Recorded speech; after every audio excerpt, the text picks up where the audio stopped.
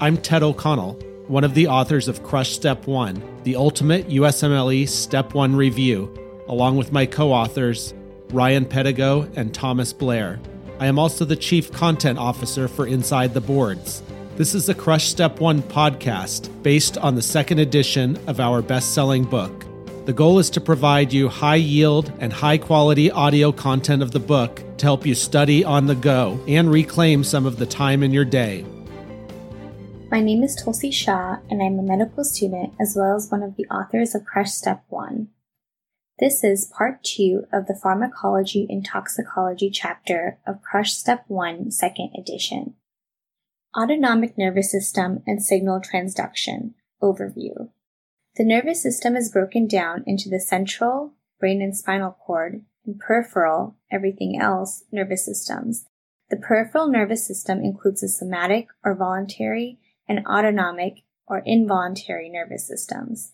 The autonomic nervous system is further divided into the sympathetic and parasympathetic nervous systems, as seen in Figure 7.6a. In this chapter, the autonomic nervous system is described because understanding the sympathetic and parasympathetic nervous systems is critically important to understanding their pharmacology. The autonomic nervous system is automatic or involuntary. It involuntarily regulates the body's activities, such as the activity of the intestines, tone of blood vessels, heart rate, secretions, and more. Recall that the sympathetic and parasympathetic divisions make up the autonomic nervous system. The actions of each of them are mostly opposing. The sympathetic nervous system regulates the 4 F's of life: fight, flight, fright, and sex. The goal of the sympathetic nervous system is to keep you alive in a dangerous situation or one that requires a lot of activity. The parasympathetic nervous system, as seen in Figure 7.6b, mediates the rest and digest response when it is safe to be more sedentary and promotes gastrointestinal or GI motility, defecation, and urination. You wouldn't want to have to use the bathroom when running from an attacker.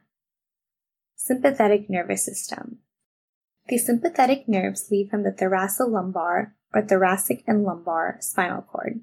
The primary neurotransmitter of the sympathetic nervous system is norepinephrine, but epinephrine is indirectly a key player because the adrenal medulla releases epinephrine into the bloodstream to further activate the sympathetic response. The sympathetic nervous system exerts its effect through alpha and beta receptors. Alpha-1 receptors act as smooth muscle constrictors, meaning that they tighten sphincters. Again, don't want to use the bathroom when running from a tiger. And also contract the smooth muscles of arterioles in the circulatory system by vasoconstriction, increasing systemic vascular resistance and raising blood pressure. Goal of this vasoconstriction is to decrease blood flow to non-vital areas and redirect it to skeletal muscle to support activity. Those parts of the body that are less vital to be perfused during activity will have more of these receptors, causing more vasoconstriction in these areas. In addition, the pupillary dilator muscles in the eye has alpha-1 receptors, which cause dilation of the pupil to allow more light in during the fight or flight response. Phenylephrine is a pure alpha-1 agonist that clamps down blood vessels, often used to raise blood pressure in hypotensive patients in the operating room, and also used to stop runny noses, constricting vessels in the nose to stop vascular congestion. Alpha-2 receptors act as negative feedback to keep the sympathetic response regulated. Clonidine is an alpha-2 agonist and therefore through negative feedback has a net effect of decreasing sympathetic outflow, which is beneficial in the treatment of hypertension but more commonly is used to manage the sympathetic nervous system activation surges that often accompany opiate withdrawal in patients attempting to quit their addiction.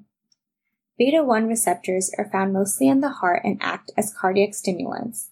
They mainly increase the rate, or chronotropy, and contractility, or inotropy, of the heart, allowing for increased cardiac output and delivery of blood to tissues to support their increased activity during one of those 4 F's. Beta blockers work by preventing activation of this receptor, which ensures that the heart doesn't work too hard or require more oxygen in patients with heart disease. In patients with heart failure, prolonged sympathetic activation actually causes long-term remodeling and changes in the heart that are maladaptive. Beta blockade also helps prevent this neurohumoral remodeling. Beta-2 receptors act as smooth muscle relaxers, which seems counterintuitive when contrasted with alpha-1 receptors. However, it is the location of these receptors that is important. To increase blood flow to skeletal muscle, more beta-2 receptors instead of alpha-1 receptors are found on arterioles feeding skeletal muscles. In addition, beta-2 receptors are found on the bronchioles of the lung, and activation of these receptors relaxes smooth muscle in this area, allowing for better airflow during breathing, which is why the beta-2 agonist albuterol is so effective in treating asthma. You have one heart, beta-1 works on the heart, and you have two lungs, beta-2 works on the lungs.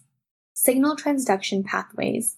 All of the aforementioned receptors and all receptors need to trigger some sort of signal transduction pathway to relay the message and start the cascade that eventually causes the intended effect of the receptor.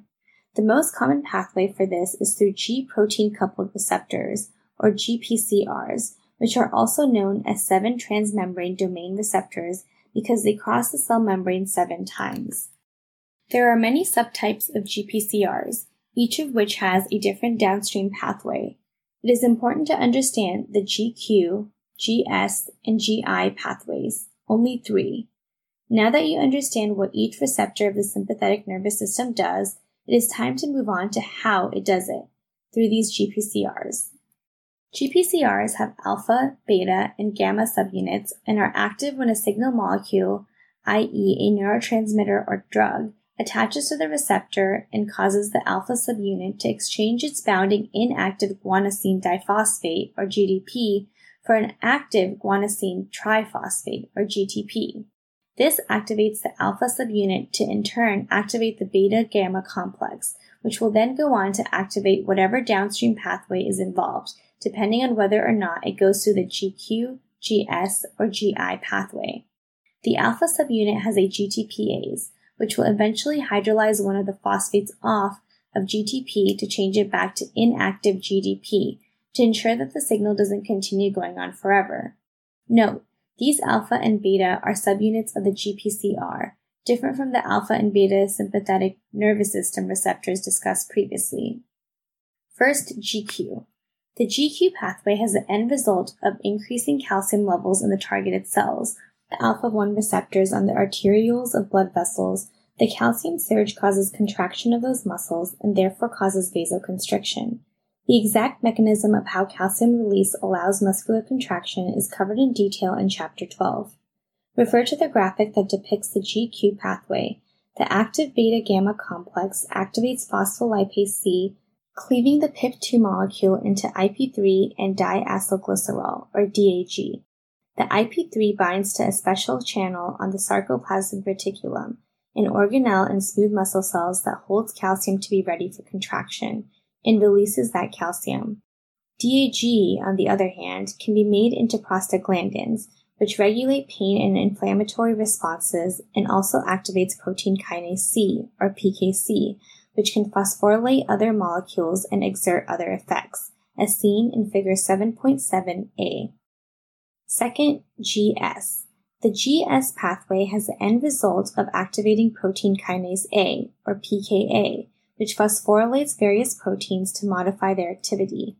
Kinases phosphorylate things, dephosphorylases remove phosphates from things.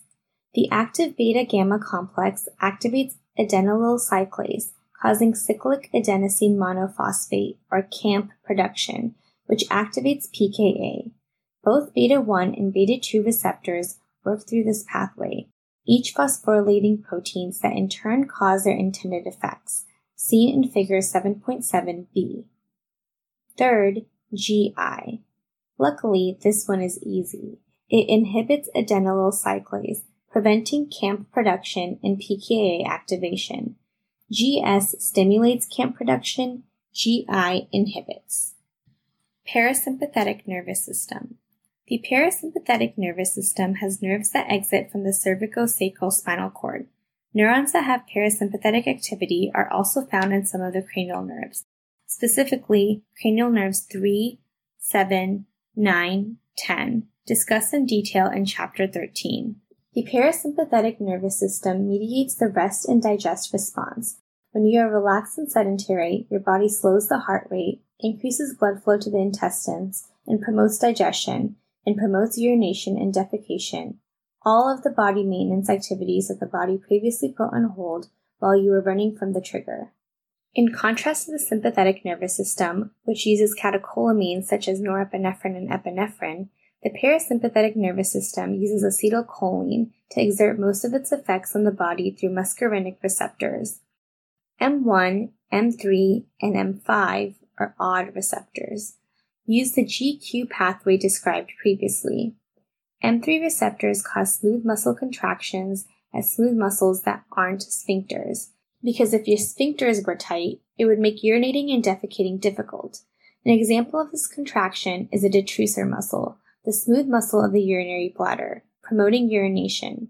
The M3 receptor also increases glandular secretions, importantly in the parasympathetic mediated digestion response as well as in bronchial secretions, in which blocking this receptor is helpful to patients with asthma or chronic obstructive pulmonary disease, or COPD.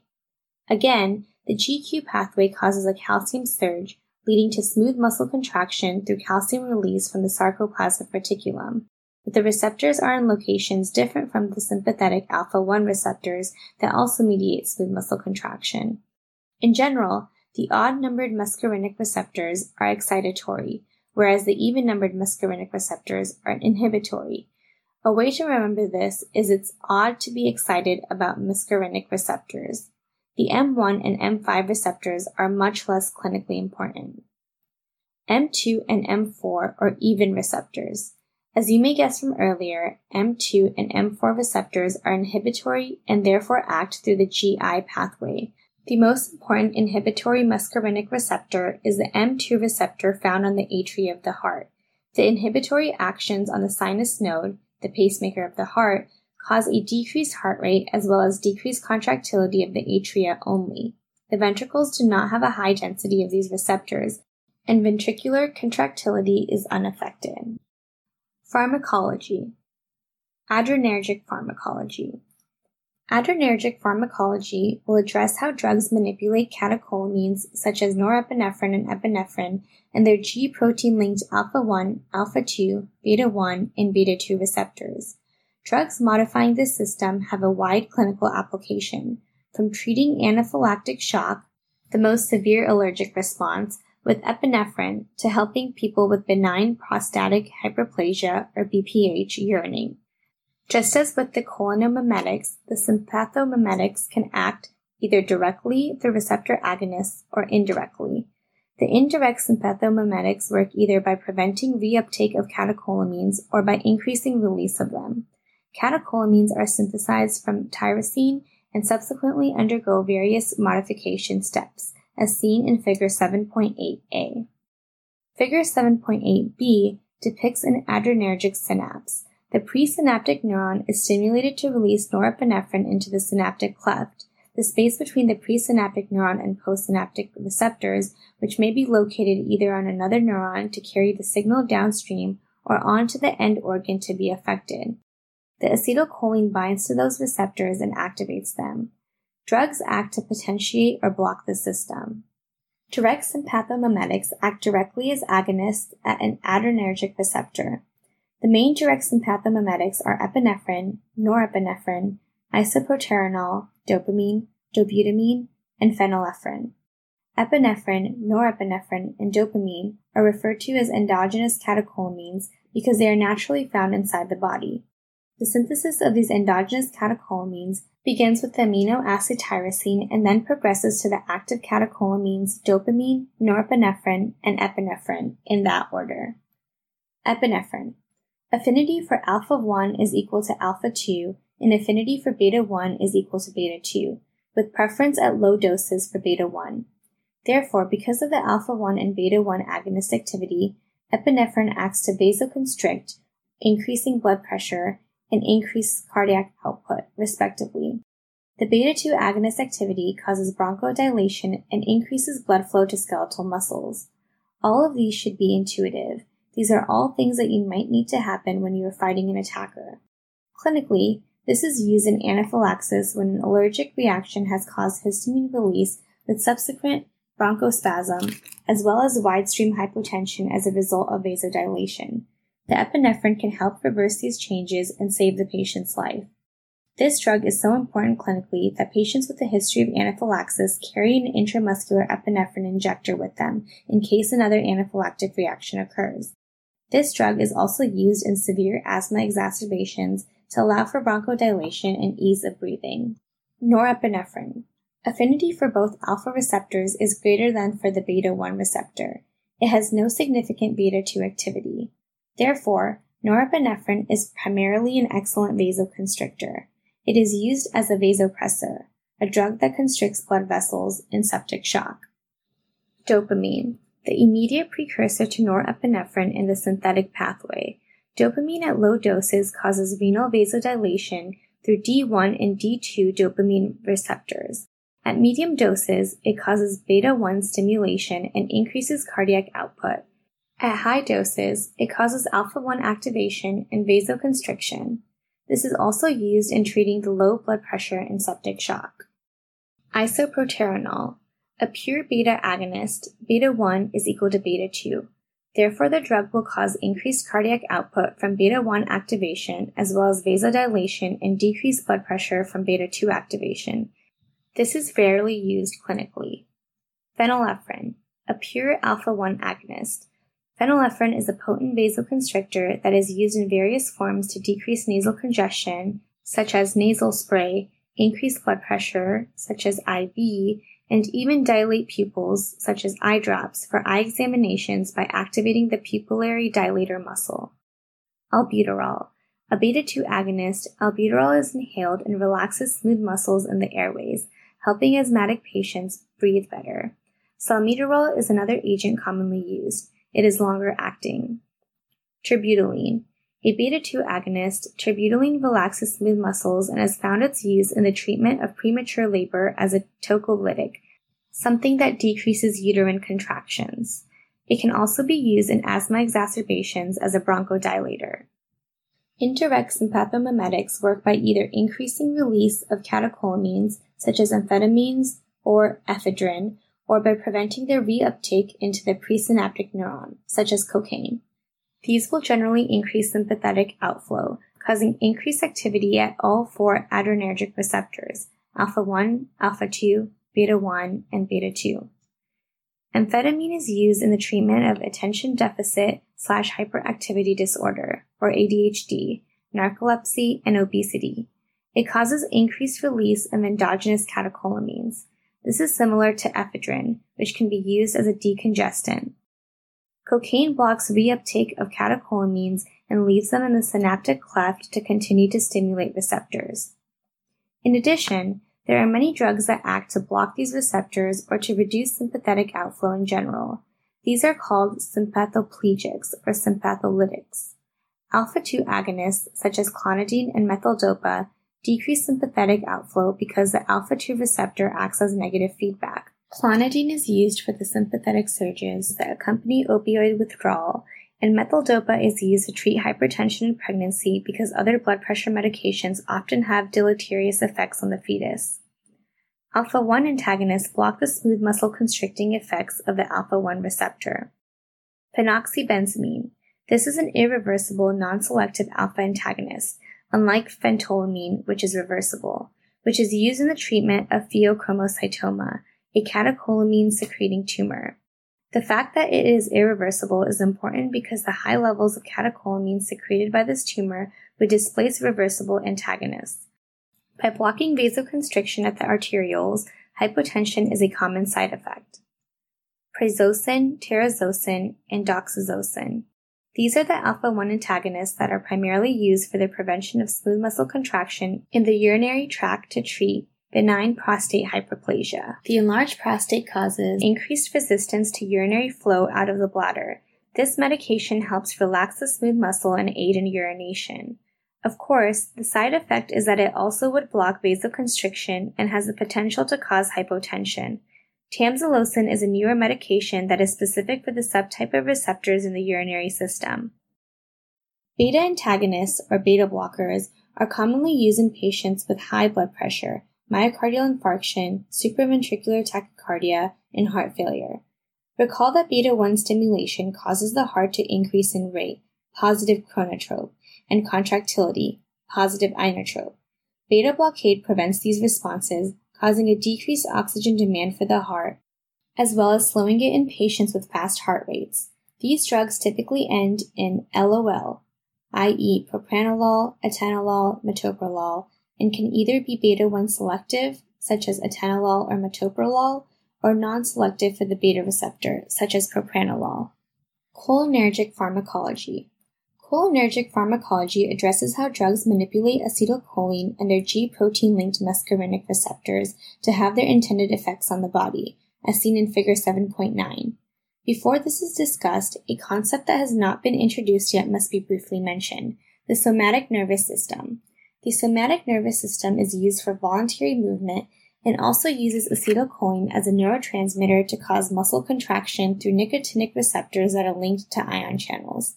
Therefore, drugs that act directly on muscarinic receptors will not affect the somatic nervous system, but drugs that increase the activity of acetylcholine will, because they share the same neurotransmitter type. A description of exactly how nicotinic receptor activation leads to muscular contraction is covered in Chapter 12. There are two ways to increase muscarinic cholinergic transmission, either directly through muscarinic receptor agonists or indirectly by inhibiting acetylcholinesterase, the enzyme that degrades acetylcholine by splitting it into choline and acetate for recycling into the neuron. Both of these would be called cholinomimetic agents because they mimic acetylcholine's activity. The most commonly used example of a direct cholinomimetic is pilocarpine, given as eye drops, as seen in Figure 7.10. Pilocarpine works on the M3 muscarinic receptor on the pupillary sphincter muscle, causing contraction and miosis, which is a constriction of the pupil. Study Figure 7.10. The circular muscles of the iris sphincter will get smaller when contracted, causing pupillary constriction, whereas the dilator muscle under alpha receptor control will stretch back the iris and cause mydriasis. Mydriasis equals pupillary dilation. This drug is important in the treatment of angle closure glaucoma, in which the aqueous humor of the eye builds to high pressures as a result of blockage of the canal of Schlemm. Angle closure glaucoma is often precipitated in susceptible individuals by dilation of the pupil, which increases the contact between the iris and the lens as the iris becomes scrunched up by compacting and thickening during dilation. Pilocarpine will constrict the pupil, helping restore normal flow of aqueous humor. There are also indirect cholinomimetics that function by blocking the breakdown of acetylcholine into acetate and choline. This prolongs the action of acetylcholine in the synapse. The indirect cholinomimetics include the reversible acetylcholinesterase inhibitors, such as edrophonium, pyridostigmine, and physostigmine, as well as pesticides, which are commonly irreversible acetylcholinesterase inhibitors.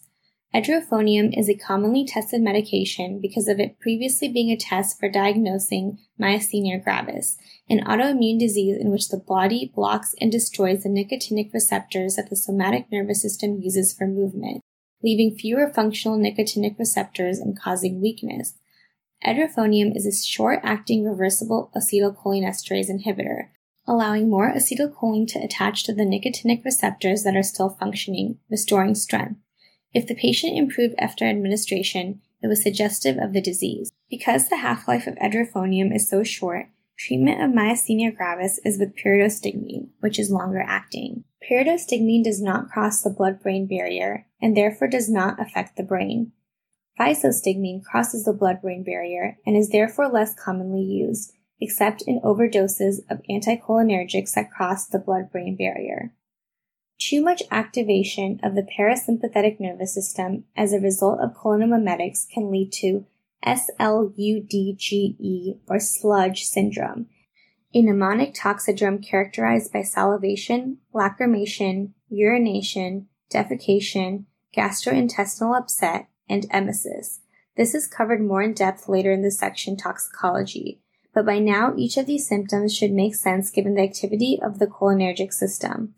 The parasympathetic nervous system through muscarinic receptors mediates the rest and digest response. salivation, urination, and defecation, as well as increased GI motility or GI upset, are all direct parts of that response. Additionally, because of the pupillary sphincter muscle discussed previously, increased cholinergic tone will cause meiosis. Pilocarpine does not have these systemic effects because it is administered as eye drops, which are not absorbed in large quantities into the systemic circulation. There are also muscarinic antagonists that are used to prevent activity at these receptors. Atropine is a common muscarinic antagonist that finds many uses. Eye drops of atropine analogs cause mydriasis because it blocks the iris constrictor muscle, blocking constriction. In addition, it is used in the treatment of symptomatic bradycardia because the M2 receptor inhibits the sinus node, which is a pacemaker of the heart. Inhibiting the inhibitory receptor causes an increase in heart rate. Oxybutynin is used to inhibit urination in individuals with urinary incontinence, allowing the patient to feel less urinary urgency and be more comfortable. This works because the parasympathetic nervous system promotes urination. Oxybutynin blocks this response. Ipratropium is an inhaled muscarinic antagonist often used in the treatment of asthma and COPD. It decreases bronchial secretions and also opens the bronchi by blocking muscarinic-mediated bronchoconstriction. This is the end of Part 2 of the Pharmacology and Toxicology chapter. With that, we wrap up today's episode of the Crush Step 1 podcast. A big thank you to Elsevier Incorporated, the publishing company behind Crush Step 1, as well as all of my other books, for allowing us to put out this book in podcast format. Thank you for joining us, and please check out our other chapters.